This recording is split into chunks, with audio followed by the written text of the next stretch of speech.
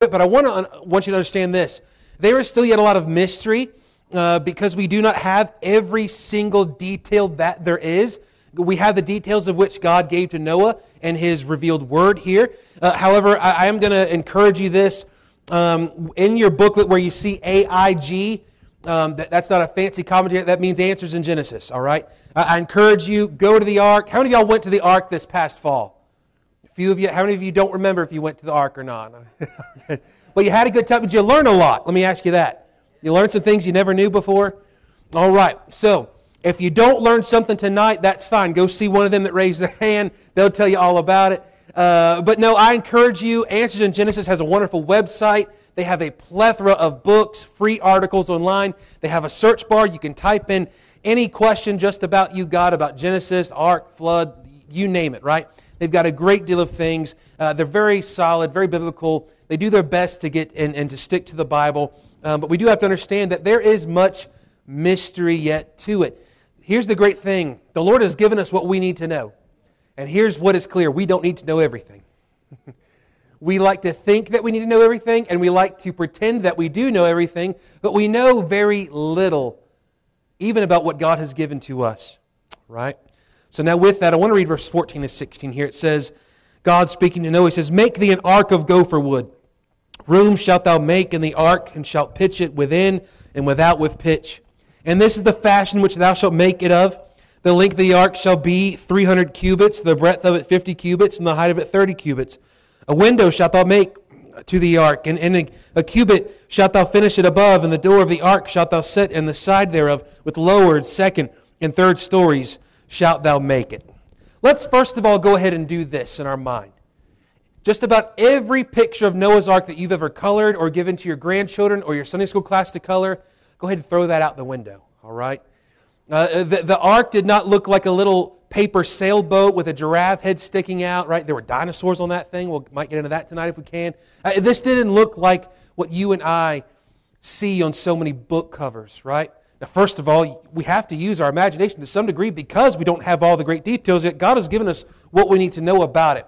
This was meant to survive. It was meant to be, as we talked about last week, verse 13, the word ark, the idea of it is a nest, it is a place of protection. It is a place where one is going to be saved through. It is one where it can be even nurtured and taken care of and all of these things. This was not just something to make a cute little coloring book, right? There is much here.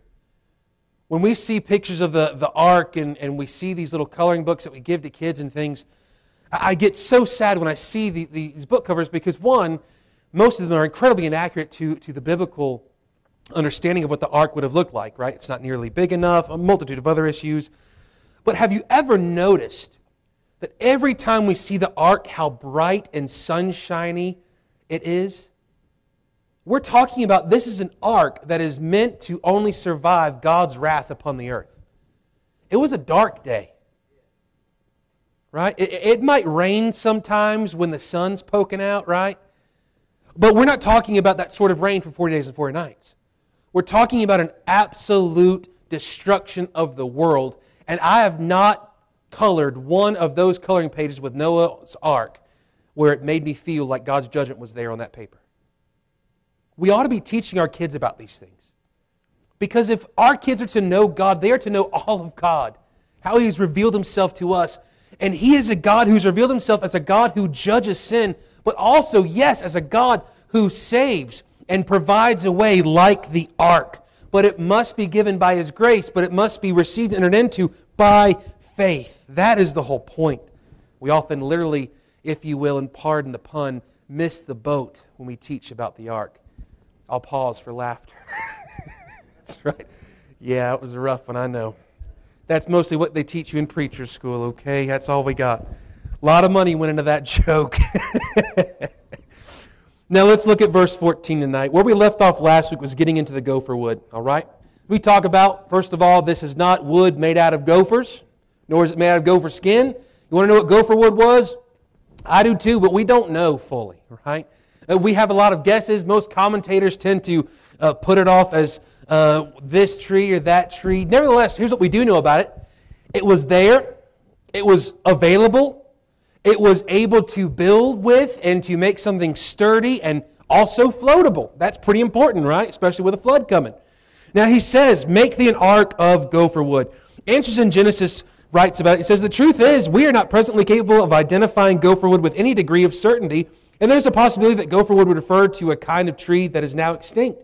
Short of finding the actual ark, which almost certainly does not exist anymore, having been lost to decay over millennia, it may not be possible for us to determine what type of wood Noah used to build it. Any wood suitable for building a large ship is a plausible candidate for gopher wood. Whatever gopher wood was, we know that Noah used it to construct the ark and that God faithfully protected the ark's inhabitants. Now here's what we have to understand as well about this. Noah here is never described as just this sort of master builder. Who's the master builder? God is. God is the one who's given Noah the plan. He is the one who's given Noah the resources. He is the one that is going to keep the boat afloat. It is not going to be Noah's mastery of boat building or ship building that is going to do this. It is going to be God's providential and gracious hand that gives these things and reveals it to Noah, but as well that throughout all the deluge, it is not Noah's faithfulness that protects Noah. It is God's faithfulness that protects Noah. It is not Noah's hand that made such a sure and a fast boat or a sturdy boat. It is God that protects, God that preserves. Now, while there is much mystery here, I do recommend for us to understand, simply take the Bible as the Bible is written. While I don't have to know what gopher wood is, and your mind might wonder, what is it this, was it that? What I do know is this: God gave Noah the instructions. That's His grace. Noah built it. That's faith, right? That's the whole story of the Bible. That is salvation. He says, make thee an ark of gopher wood.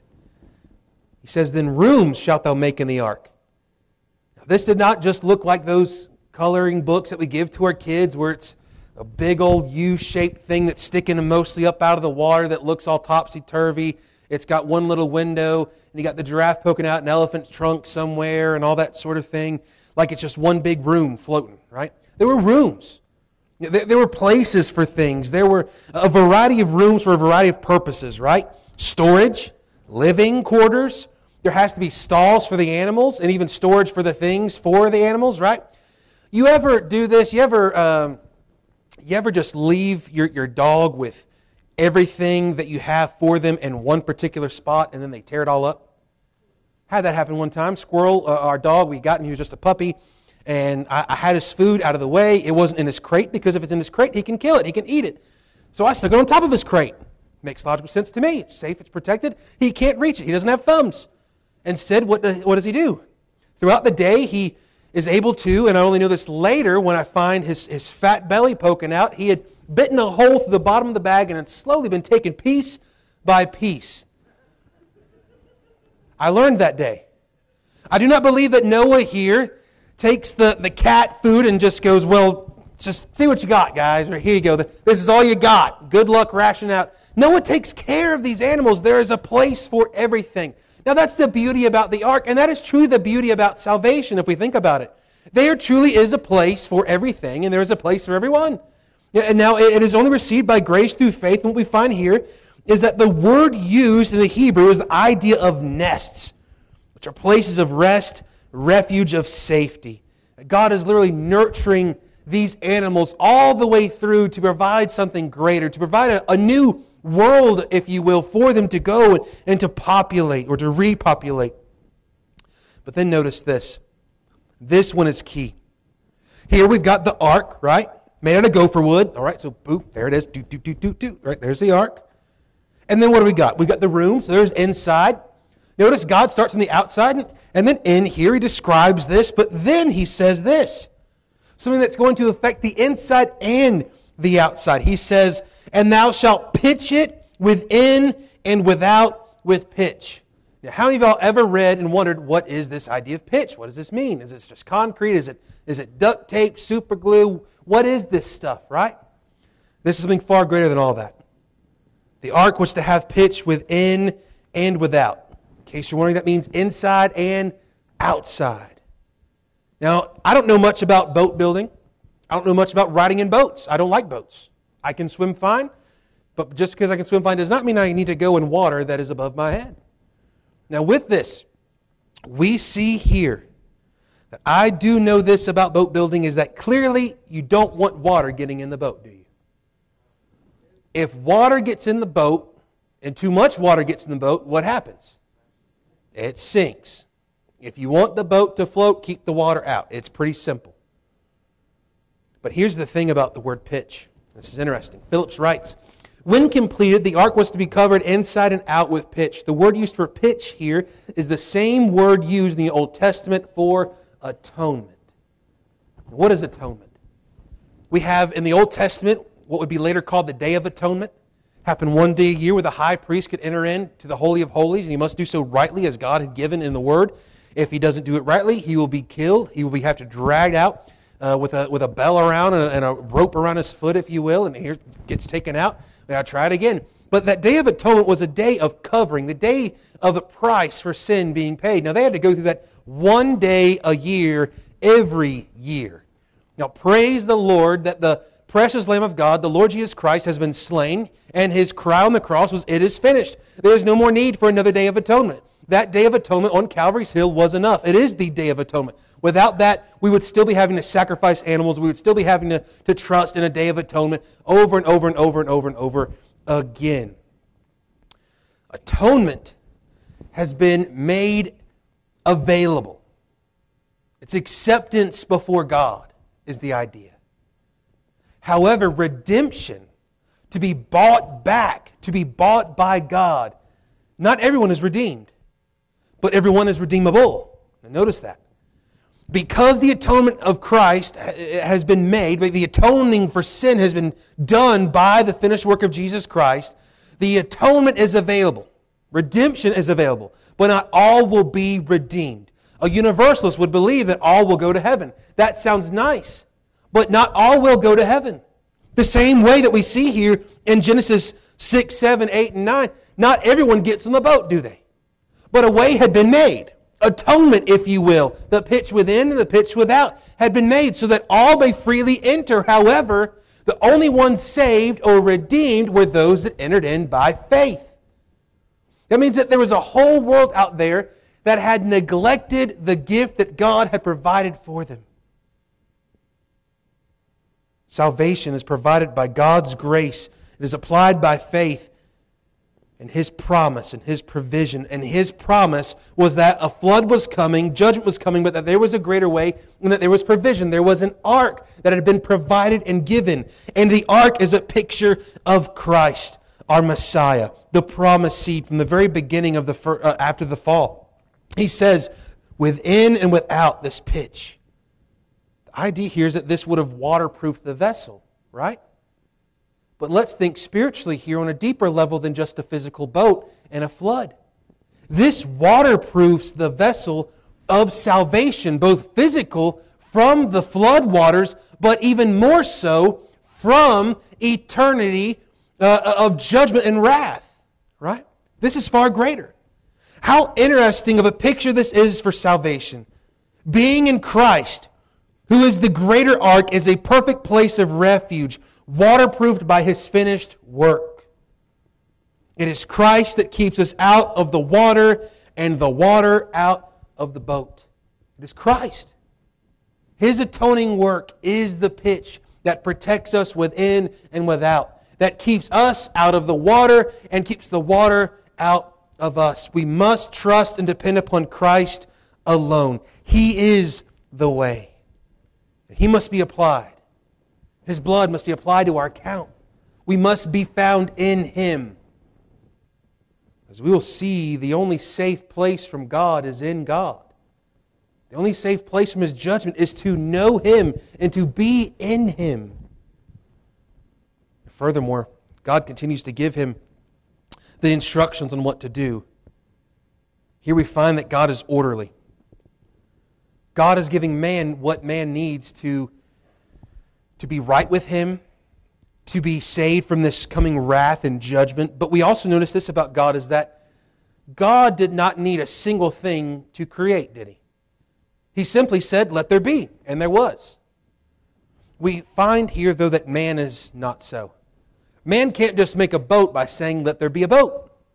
He must build, according to God, according to His instructions, but even more specifically, according to God's provision. It is God who had planted the trees, God who provided the trees, God who spoke the trees into existence, God who had provided the way and had kept the way and had made all of these things, all of these tools and instruments, and had given this knowledge to one man and this instruction. The size of the ark was given to Noah to build accordingly. He says, "This is the fashion which thou shalt make it of." Meaning, God is not giving Noah here some different options. So this is how you're going to do it. Salvation is God's way. It cannot be man's way. Salvation, not just from a flood, but we're talking about in eternity. It can never be God's way. And there's never a thing that you and I can go, "Well, Lord, have you thought about adding this to the boat? It might make it sturdier, might make it safer, might make it smoother of a ride." There's nothing that we can add to God's directions here. There's nothing that Noah can add and say, "Well, God, what about this for a boat?" Even if Noah would have been a master boat builder up to this point before the flood or long before even God comes to him, it is God who gives these specific instructions for a reason. He says, "This is the fashion which thou shalt make it of." He says, "The length of the ark shall be 300 cubits, the breadth of it 50 cubits, and the height of it 30 cubits. God provides enough space in all of that, in all of those dimensions, length, width, height. Provides everything that Noah needs, his family needs, and the animals would need for their survival during the flood. God provides all that is needed in this. Now, how many of y'all have ever wondered what a cubit is? Right? We use feet, inches, other times of centimeters, millimeters. Is there any others? Huh? Yards. Forgot about that one. Good job. Way to go. I should have known that because of football, right? Anyways, I knew yards was made up of feet, so I knew that had that covered. But anyways, a cubit. A cubit is a measurement that is unfortunately not exactly known how big it was. There's sort of a variation between the cubits. Now, there are variations of cubits in the Hebrew and in the surrounding ancient world. Everything from a Hebrew long cubit, a Hebrew short cubit. We've even got records of Egyptian or Assyrian long and short cubits. These are the different kinds of measurements, but ultimately what we find is that a cubit, generally speaking, vary from about 18 inches to 21 inches. And with this in mind, the actual size of the ark may vary. It could be everything from about 450 to upwards of 550, right? As far as length of feet, that is. Now, Answers in Genesis, I think they do well. They use a longer Hebrew cubit, which would make the ark, they use about 20 inches. I was curious when I was putting this together. Found a measurement, a yardstick, or I found something in my office that I could use to measure stuff out. And I said, well, let's figure it out. A cubit here from the tip of your middle finger to your elbow, and it was 20 inches. That's what Answers in Genesis is using it. It certainly makes sense. That would put the ark at this. If you go by Answers in Genesis, by their belief or their recordings or their guesstimations, if you will, is that they would put it at the ark being 510 feet long, 50 feet high, 85 feet wide. That's a big boat. It's a real big boat. Matter of fact, if you go on there, they sort of give you several different things that help you put it in perspective. You could take, I think it's 3 space shuttles, right, and put them, basically head to toe on one or the other, and it would make up about the size of the ark. Those things are huge, right? You're looking at 1.5 football fields, roughly. Now, that doesn't seem like a whole lot for us, but if we start thinking about a boat, it's a good-sized boat, isn't it?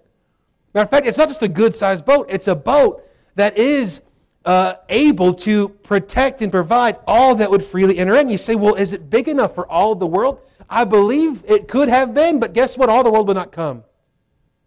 All the world could have, but did not. Nevertheless, God had, by His grace, provided a place for Noah, his wife, his 3 boys, and their wives to enter in to the ark. What we see here is that God gives these specifications. Noah would build it, and everything that Noah did up to this point and through all of this is done, as we see in Hebrews, by faith. The only way that you and I will ever get done for God what God has called us to do is by faith. Not one time do we find God saying that He needs Noah's strength or He needs Noah's wit or He needs Noah's wisdom. Rather, God has said, this is what you need and this is how you are to build it. Now, in order to build it that way, Noah has to take what God has said and believe it to be so, believe it to be law, believe it to be gospel, if you will, and simply say yes by faith. And here's then what he says about this with the ark. He says and describes about its size there in verse 15. And then he says, a window shalt thou make to the ark, and in a cubit thou shalt finish it above.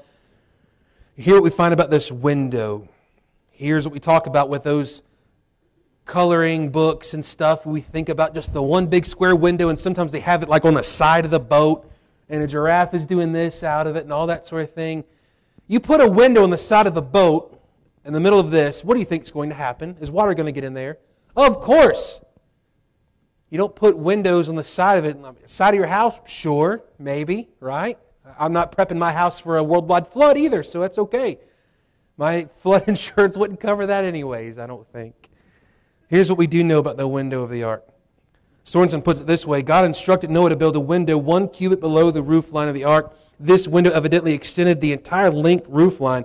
It evidently was for admittance of light as well as for ventilation. We have to think, you get in a boat, you've got a lot of variations, a whole lot of things to deal with. They're going to be on this boat, not just for, a 3-day cruise, right? This is 40 days, 40 nights, and then they're on the boat for a whole lot longer than that. We'll get into that as we get into chapter 7 and 8 as we go through here. What we find is that God had prepared and given all the instructions needed to bring in air and light, and you need both for life, don't you?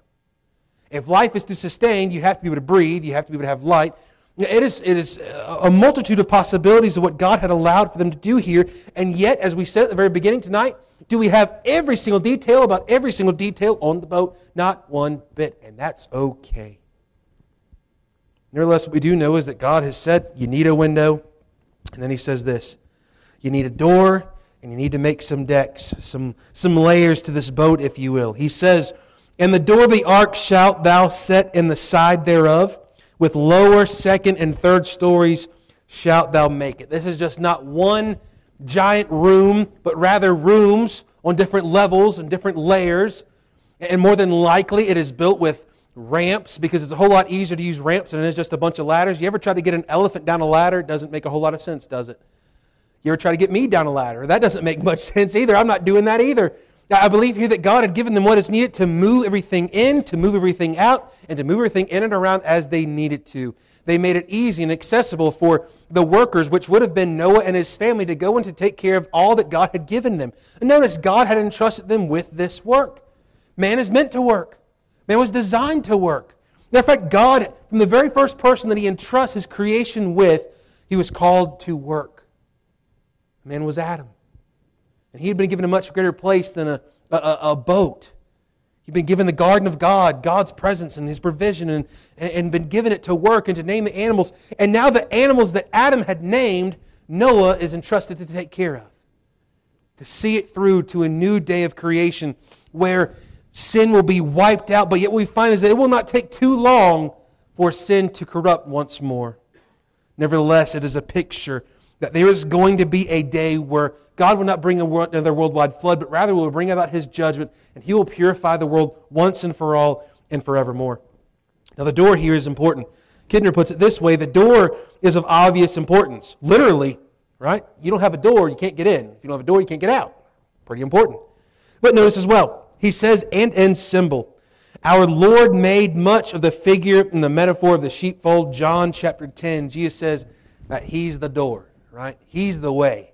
Matter of fact, what we're going to find in Genesis 7 is the beauty of all of this.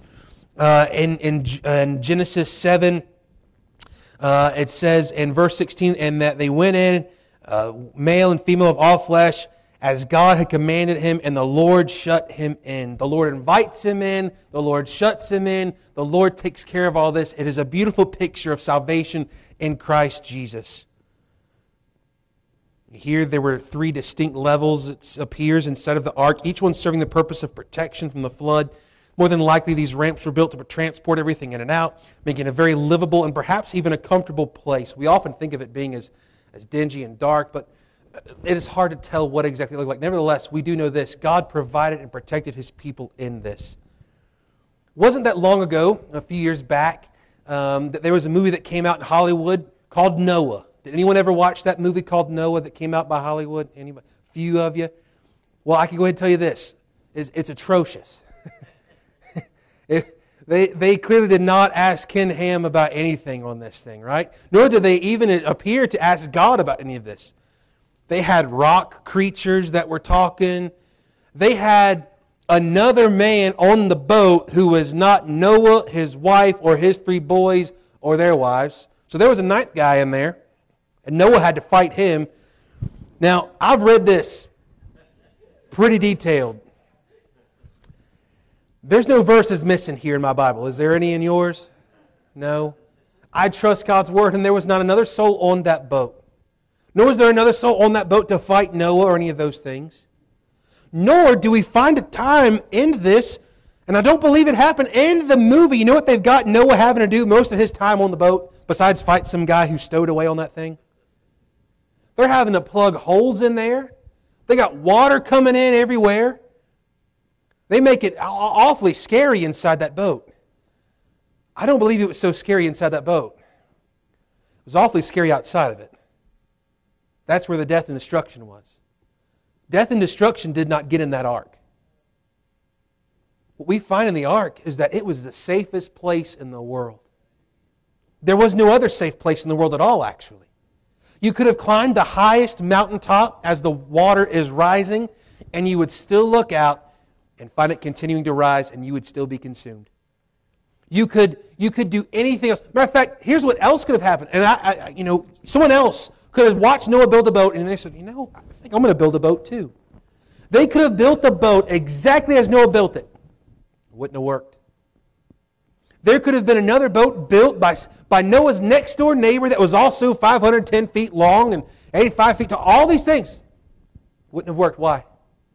God was with Noah. God was in this boat. God provided this. God protected those that entered in by faith. Noah was not saved by the works of his own hands. He was saved by the hand of God, who had given him all that was needed to build this ark, this place of refuge. Now let's look here at verse 17. God is continuing to speak here to Noah, and He says, "And behold, I, even I, do bring a flood of waters." There's no mistaking where these waters come from. There's no mistaking where the judgment comes from, because only He has the right to rule and judge. No one else. He says, I, even I, do bring a flood of waters upon the earth to destroy all flesh wherein is the breath of life.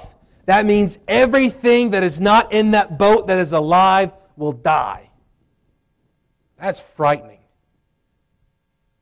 There were at least millions, if not billion plus people on this world, on this planet. And it had gotten so bad that He had said earlier on in that chapter that the wickedness of man was great in the earth, and that every imagination, the thought of his heart was only evil continually. The place was overflowing with sexual perversion and violence everywhere. God would not take it anymore. He says, I will bring about a flood, destroy all flesh. Do you believe tonight that what God says He means? Do you believe that when God says that He will, He will? Absolutely. Clearly what we find here is that God says He will, and He did. This is no made-up idea. This is no sort of Sunday school fairy tale, once upon a time. This is God said this will happen, and He even tells us why it would happen. In this, see that the flood was designed and decreed to destroy everything that was not in the ark. The only safe place during the flood was inside the boat with Noah. I can tell you this, today in the world in which we live, and in the future world of which things are going to get much, much worse, the only safe place from God's judgment is to be in Christ. Not to be in church. When God's wrath comes, just because you are in church is not going to keep the steeple from falling on your head. Does that make sense? When judgment comes, you can be in church, you could be a good person, all you think you are, you could do every amount of good work imaginable, you could even build your own boat, and it will not work. You must be in Christ, and He must be in you. Noah was to build this ark because God was about to bring a flood upon the earth and would save him with his family and one pair of every kind of animal. The flood here is an archaic word coined expressly for the waters of Noah. Isaiah 54:9 is referenced as well and is used nowhere else except Psalm 29:10. And here we find as there are some who say that the purpose of the ark was made clear. God intended to bring a flood of waters upon the earth to destroy all flesh because the word translated as earth or eretz can be translated as either earth or land. Some have postulated that the flood was limited. Today, there are most of the world that does not deny that there was a flood, perhaps even around the time of this. However, the vast majority of them say that it was just merely a localized flood. Haven't you all ever seen a localized flood? It's scary, isn't it? It's frightening. What power that water has. Water's power, right? It can replenish. You can water your garden with it. You can take a bath with it. You can take a shower with it, right? You can brush your teeth with it. Those are all good things. You can even drink it. Wonderful and safe, aren't they? However, enough water can carve a canyon. It can split trees. It can devour homes and villages. It can destroy all life just as quickly, even faster than it can give life. Here he talks and he says, however, the overall context of Scripture makes such a position absurd. One, the purpose of the flood was to destroy the entire human race. A local flood would preclude that. Noah would not have needed an ark. He merely would have needed to travel some distance to high ground. You ever thought about that? It was not a worldwide flood. Noah could just go on a pilgrimage somewhere else. Noah, get your stuff and go elsewhere, right? Think about this. Later on in Genesis, we're going to see Sodom and Gomorrah destroyed, right? And God is going to take Lot and say, Lot, get out of here. Go. He does not say that anywhere in Sodom and Gomorrah will be safe. Matter of fact, he says all of Sodom and Gomorrah is going to be destroyed. So you can't just go to another part of the city. It's not just going to be a localized part. It is going to be localized to Sodom and Gomorrah, but that's the whole entirety of it. Now we think on a grander scale, the flood, this is a worldwide thing. He doesn't just say, I'm going to destroy this part of the earth. He says the whole place is overwhelmed with sin and all of it must be destroyed. 3, there would be no need for every type of living creature to be brought upon the ark. Such a view is propagated by liberal theologians wishing to intermesh Scripture with evolutionary thought. The implications of the flood eradicate the very foundation of evolution with its emphasis upon the geological column of fossils. Here's what happens. We have allowed another worldview, another religion to teach our children and to teach us for the past 80 years. It is a religion that is taught in the school system to believe in evolution. It is not a theory that is taught like a theory. It is a theory that is taught as a faith-based system of religion. Your children, and I grew up this way in public school, I was catechized by evolutionists. I mean, verse by verse, we had every law and every doctrine, we had it memorized. We knew how long the earth had been here. We had heard the millions and the billions of years. We had heard all about how the Bible's not right and all of these things. And we wonder, when we spend 40 hours a week that way and so little time at home teaching and training our children, let alone teaching and training our children inside the church, why we've got so many issues, why we've got so few young people today, not just in church, but believing Christ and trusting in Christ, trusting in His Word, is because we ourselves have not taught and believed and lived and trained others in the Word of God. God says, I will destroy. Perhaps some of the most frightening words that can be uttered. I'll bring a flood. But God has also said that He will bring more judgment. More judgment is to come. And if you are not in Christ, you will perish. And that's exactly what that means. Here's the wonderful thing, though, that even adds to it beyond the fact that God says what happened here in His Word. If you want more proof, you can look at the fact. Philosophically, geologically, anthropologically, all these different things, you study all throughout the world, and what you find, nearly every single people group has a story and a history that involves a flood. Now, how in the world would that happen? Easy. A localized flood, right? No. Makes no sense. Do people, you ever had, there was a flood that my dad talked about that happened in Gladstone years ago. He was, I think, late teens, early 20s. And you know something? People in China don't talk about a flood in Gladstone. Matter of fact, how many of y'all even know where Gladstone is? Okay, one of you, right? My point exactly. But you and I talk about this flood, don't we? Why? Because it's worldwide. Matter of fact, we're going to find that it's even more so than just worldwide. It was the fact that everyone that came in the world today at one point can be traced back to people on the boat. If that's not the case, we're in trouble, right? God has said this is what has happened. This is decreed. This is written down. This is written in stone, if you will. Answers in Genesis writes about it. He says the reason for these flood stories is not difficult to understand.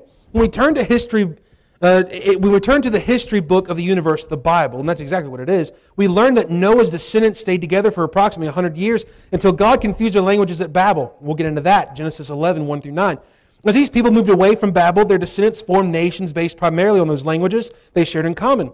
Through those languages, the story of the flood was shared until it became embedded in their cultural history. Now, you can do this online, Ancient Genesis, multitude of places. Ancient Genesis has a great article about it that shows all the similarities between these different people groups and their beliefs about a worldwide flood in the history of their people. They all have these things in common and many more. Judgment. They all have a deity. They all have a judgment. They all have some sort of reason why the flood was coming, and it was all judgment, right? They have a family that is saved. They have a boat. They have animals that are preserved, right? They have repopulating being the goal and the answer, right? They have worship. They have a multitude of things that all share these similarities, and yet what we find is that so many of them miss the mark. And why do they miss the mark? Because they refuse to acknowledge the true God of the Bible, the Lord God who truly did create all things, in whom there is no other, nor is there any other like our God. What we see tonight, as we bring this part to a close, is this. Our greatest need is not so much to know what Gopherwood was like, nor is it to know what kind of pitch exactly was used inside and outside the boat. Nor is it to even know all the details about how all the rooms were and all the storage was and all the water was and all these things inside the boat. What is our greatest need tonight? It's to trust God. It's to trust what God has said and given and written, because to deny this or to stray from this or to add to this or to take away from this, that is where we will get into a world of trouble.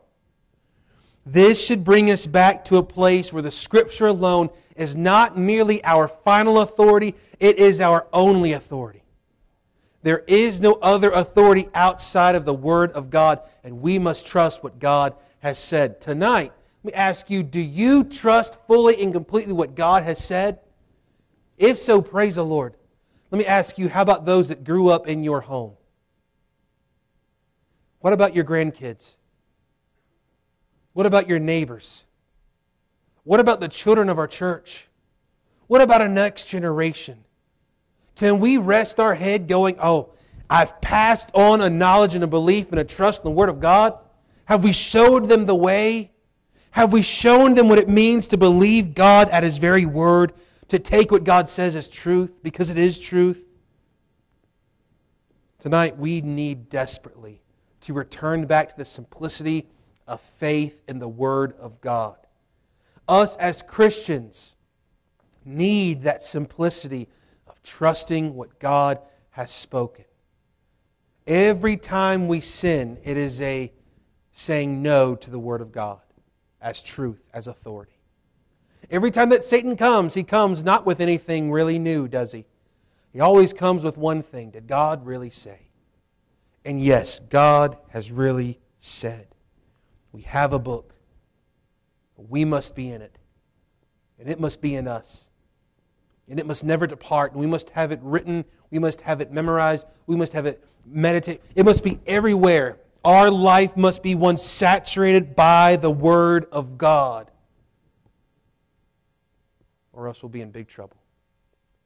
And we're living in a society, in a world, in a culture today because we have departed from the Word of God.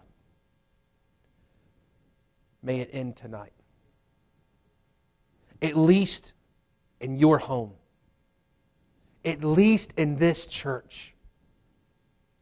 And may God work as we simply trust Him. Let's pray. Lord, we love You. We thank You for this night. We thank You for Your Word, that we can trust it. Lord, that we can trust You because You've given us Your Word. You've given us all that we need to know You. Help us, Lord, to know You. Lord, we often get bogged down in wanting to know all these details, and we want to try to make intellectual sense about everything. But God, You're simply God. We must trust You for that. Lord, may we never lose the sight of simple faith of Your Word, Lord. It's not blind. It's just simple. It takes You at what You've said, what You've revealed. Help us to trust You tonight. God, I pray that You would lead us, guide us, direct us. Help us to see in our own hearts, in our own home, in our families, and our friends, everywhere that we are, Lord, that we would make sure that our life is saturated and filled and strengthened by Your Word. Lord, we love You and we thank You for this night. We ask all this in Jesus' name. Amen. Y'all have a blessed night. We hope to see you Sunday morning.